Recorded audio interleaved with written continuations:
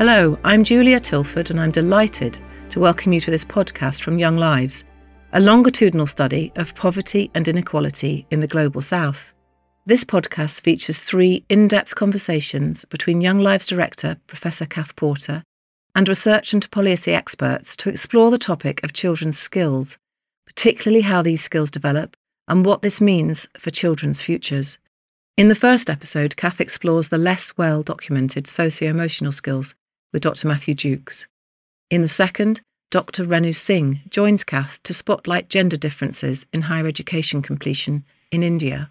And in a 3-way conversation, Young Lives Senior Policy Officer Cath Ford and Foreign Commonwealth Development Officers Sarah Lane Smith join Cath to explore what policies can support children's skill development and how change to improve young lives comes about.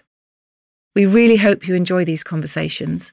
You can find all the research on our website at www.younglives.org.uk. And for regular updates, follow us on social media. We'd like to thank all our contributors to this podcast and note that the views expressed here are their own. And finally, we thank all our funders for their generous support of Young Lives research, especially Echidna Giving, whose funding made these podcasts possible. And so, over to Cath. So I'm Cath Porter. I'm the director of the Young Lives programme at the University of Oxford. I think people coming to this podcast probably know who we are, but we've been running for more than 20 years now in Ethiopia, India, Peru and Vietnam. We've been following the lives of 12,000 children since the beginning of the millennium, and it's a very broad-based study that looks at all aspects of children's lives as they develop. And I'm here today with Dr. Matthew Jukes, who's a fellow in international education at RTI International. And he's got 25 years of academic and professional experience in the education sector and worked in several countries, including Tanzania in particular. He's worked at Harvard University and he's also done many consultancies and collaborations with places like the World Bank, UNICEF, UNESCO, USAID and Save the Children. So, hi, Matthew. Hi, Cath. Nice to be talking to you nice today. To be here. Today we want to talk about something which has several terms in the literature: psychosocial skills, socio-emotional skills, non-cognitive skills to the economists. Can you decipher this language a little bit and try to tell us what we're talking about here? Yes, well, I mean, I think the sector lacks a pithy definition or a concise, consistent term just because it does include so many different types of skills. But I use social and emotional competencies or skills, which I think covers most of what we talk about. The emotional is understanding, recognizing and being able to express your own emotions, to manage your own emotions and to recognize emotions in others. And then social is about being able to interpret and navigate the social world and interact with others, have healthy relationships. But I think the term, although the focus is on the social and emotional, there are more cognitive competencies that people include in this bracket, such as executive functional skills, which are about managing, setting goals and managing your behavior around achieving those goals, but also things like creativity and critical thinking get thrown in there as well. But maybe we'll use social and emotional skills for this chat. Great. Thank you. And in your career, you've done a lot of work, obviously, on this topic, which is why we're talking today. So can you tell us a bit about your sort of personal journey and academic journey through navigating this work? Yeah, so I started my post-PhD career with a group that was interested in the impact of health and nutrition on children's cognitive development. So I did a couple of, several studies, but 2 in particular, one in Tanzania and one in the Gambia, where we were looking at the impact and measuring a set of fairly standard IQ-like tests, cognitive tests, but was very interested in getting the perspective of the populations who were involved in the research, what they valued as competencies for their children to develop. And what you find across sub-Saharan Africa, particularly in rural areas of sub-Saharan Africa, that people value a whole set of things above cognitive skills, like social responsibility is a useful term that encompasses a whole set of these traits, but things like kindness and cooperation and respect and obedience will tend to be the first things that certainly the populations in the Gambia and Tanzania told us were the things they wanted their children to develop, before cognitive skills. So I think in a way, this is something that we in the global north have come to more recently, but has always been central to the values of African communities. Right. And like you say, yes, we've come late to it. I think this is something where in the past we've often been very focused on, as you say, cognitive skills, things like reading, writing, arithmetic. But what you're saying is that on top of this, these other skills are more valued potentially in global South contexts. Yeah, I mean, I think that broadly the sort of rationale for thinking that there's a difference is, there's this fascinating work on how people construct the sense of self, either a kind of Western, but particularly common in Western but urban, educated, industrialized societies. You have a view of the self as being independent. You think of yourself as you have perspectives and preferences and self-esteem. And in communities, particularly with a history of subsistence agriculture, the self is construed as more interdependent, that you think of yourself in relationship to others, and things like sense of belonging, respect, obedience, togetherness are more important than thinking about your own self. So it seems you've got very direct experience yourself of talking to people in the Gambia, in Tanzania, about the importance of these skills and the value they place for their children and what opportunities it gives to children, right? Yeah, well, I mean, I don't think I ever actually speak to the people themselves, but I'm training a group of people who I'm standing around the corner whilst they're talking to them. Right. Yes, but it's amazing how you find this consistently across Africa. These things that are valued, that respect, obedience, sense of community, and it makes sense because if you think about what's functional for people's lives or what's adaptive for people's lives, if you're living in a small community, and you're farming, you're working in a large family group, maybe you're farming. What makes you economically productive is functioning as a group, not particularly standing out or being creative. And all your relationships that you have are with people you know and you see every day. So maintaining those relationships is paramount. Mm-hmm. Because if you compare that to an urban environment, even within Tanzania or the Gambia, where commerce is prevalent, you need cognitive skills to be able to participate in commercial activities and use technology. Most of the people you interact with are strangers, so you have more fleeting interactions. Yeah. So those kind of those interpersonal skills or the sort of maintaining relationships with people is less important. So it makes complete sense that by and large, culture changes slowly, but by and large, it's set up to adapt to the needs of the society you live in. Yeah, that's really interesting. And what's the state of the academic literature on this topic? Is there a lot of research evidence? Do we have surveys on this topic, or how do we measure skills like this?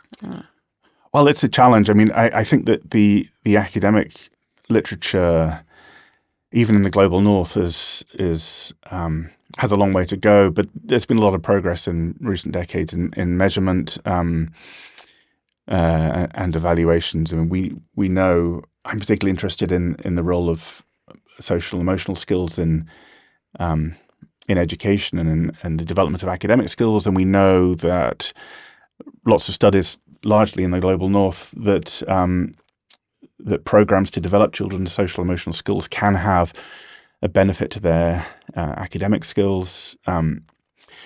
But there's a huge dearth of research in the global south. We just take one example of Africa. Africa is home to a quarter of the world's children and 0.6% of research in top child development journals. So there's a complete mismatch.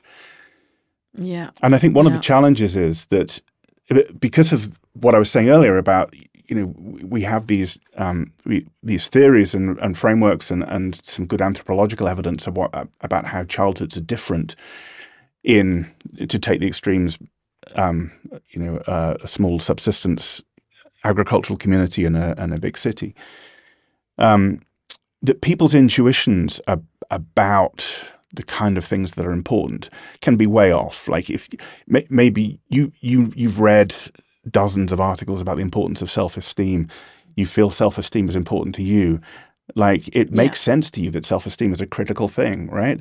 But because there's just no research in these other contexts and lack of academic voice in these other contexts, it could be that it isn't. And I would argue that maybe a sense of belonging is more important than how you see yourself, that kind of the sense of self-esteem that we have.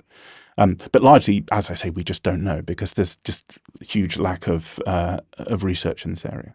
So, Matthew, I wanted to talk more specifically about the work you've been doing recently using the Young Lives dataset, investigating gender differences in the evolution of socio-emotional skills. So could you tell us a little bit more about it, please? Yes, well, it's been great to have the opportunity to work on this, the Young Lives dataset. You can tell you'll know better than me what it consists of, but it consists of five rounds of data that we've been able to analyze over 20-something years in 4 countries, and following the same individuals over time. So you've been able to really understand the growth in a set of skills that you measured and understand the relationship between those skills. Yeah. So, as I say, in a field where we're really lacking in information, it's really been a gold mine to be able to dig into it. We looked at a couple of questions over 2 papers that were focused on the development throughout adolescence of competences, social emotional competences that relate to the self, things like self-efficacy, the belief that you can be effective in what you do, particularly academically, an agency, the feeling that you have control over your life. Yeah. So these were things we looked at across the 4 countries. And there are a couple of things that came out of the data which were interesting. One was looking at the gender differences in the development of these competences. We found this particularly clearly for self-efficacy, that throughout adolescence, the gender gap widens with boys outperforming girls in this sense of self-efficacy. And this is something we see in the literature from elsewhere, that it seems that adolescence is a particularly important time for the development of concepts of self. And it's when gender differences tend to emerge where they do. So it's interesting that we find this at least in 3 of the 4 countries in the Young Life study. And it has huge implications, of course, that as girls, young women are leaving education and going into employment, they're starting that journey at a disadvantage, and that they have less feeling of control over their lives, less sense in their own, or less confidence in their own abilities. And we don't know yet because we haven't followed them beyond that point, but the expectation is that would set them at a disadvantage in a whole range of future life outcomes. Yeah, and I mean, in other work that's been done using Young Lives, this is also despite the fact that in some cases, for example, in Vietnam, actually girls are outperforming boys in maths, for example. Yeah. But the gender gap in the socio-emotional skills is girls are at the disadvantage. Yeah, that's right.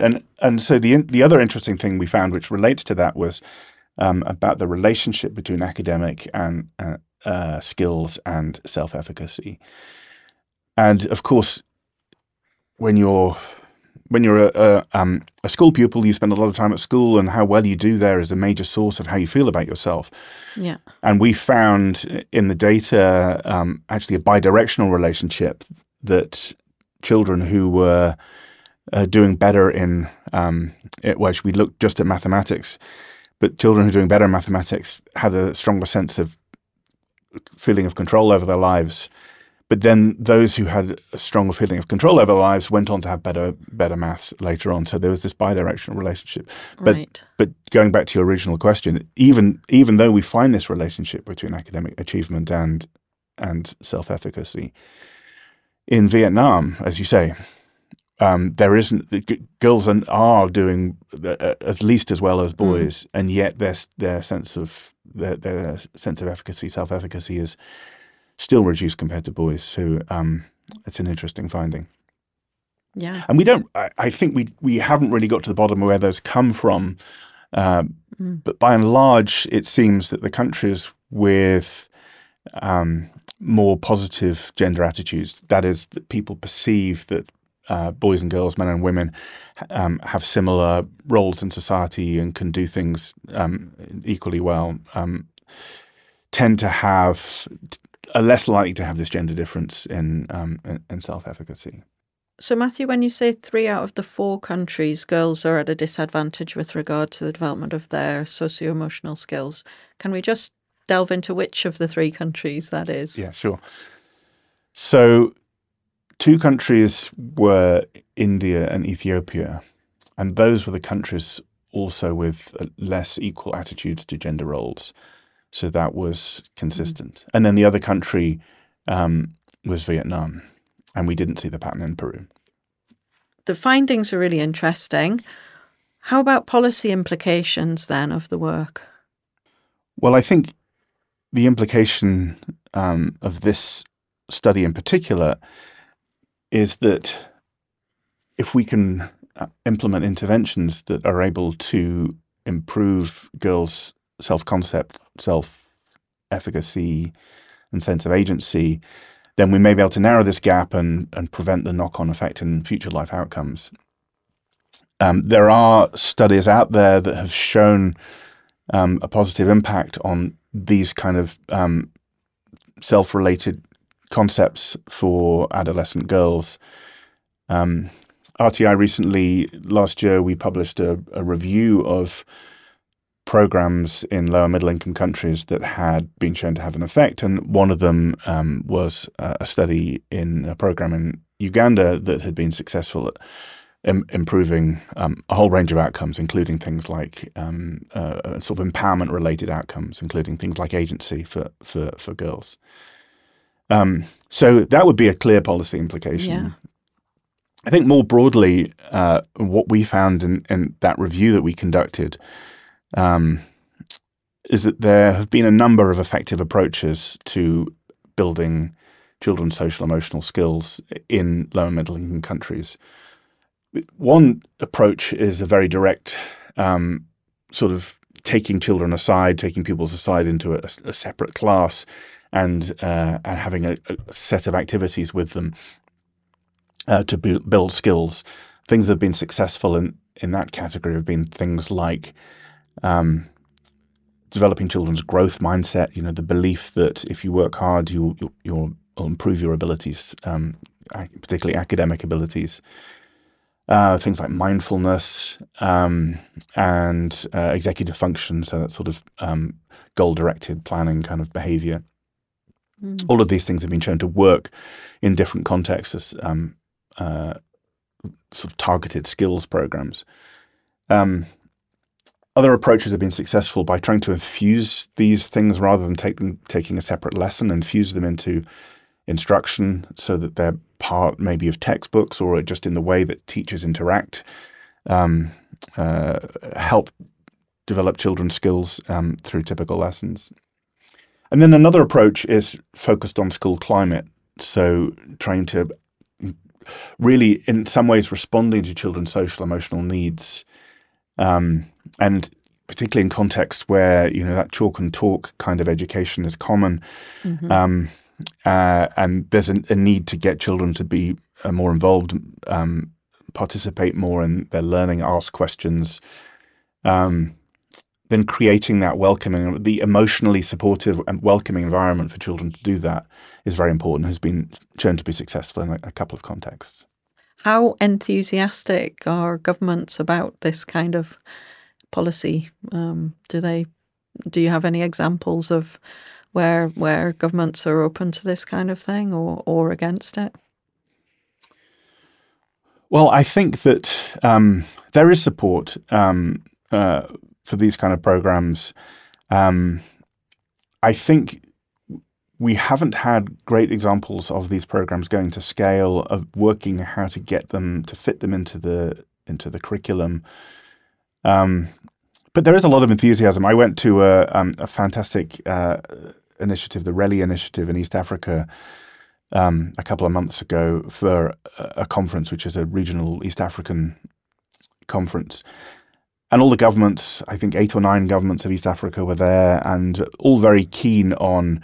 The meeting, the term we used in the meeting was life skills, but all very keen that life skills is integrated into the curriculum somehow. So I think that there is support. I think some of the things we need to do to get more support, I feel like. These skills are important for a whole range of things. They're important for well-being, for a whole range of life outcomes. I think demonstrating that education is more effective when you focus on these skills. The children learn the reading and writing and arithmetic more effectively because you focus on these skills could be a very a key way to persuade, to advocate for these kind of programs. And I think, and as I said, the figuring out ways to take these programs to scale, because they can be quite involved, targeting a range of different competencies. So how to take them to scale within a national education system, I think, is a challenge too. So Matthew, how do you see the research agenda developing in the future?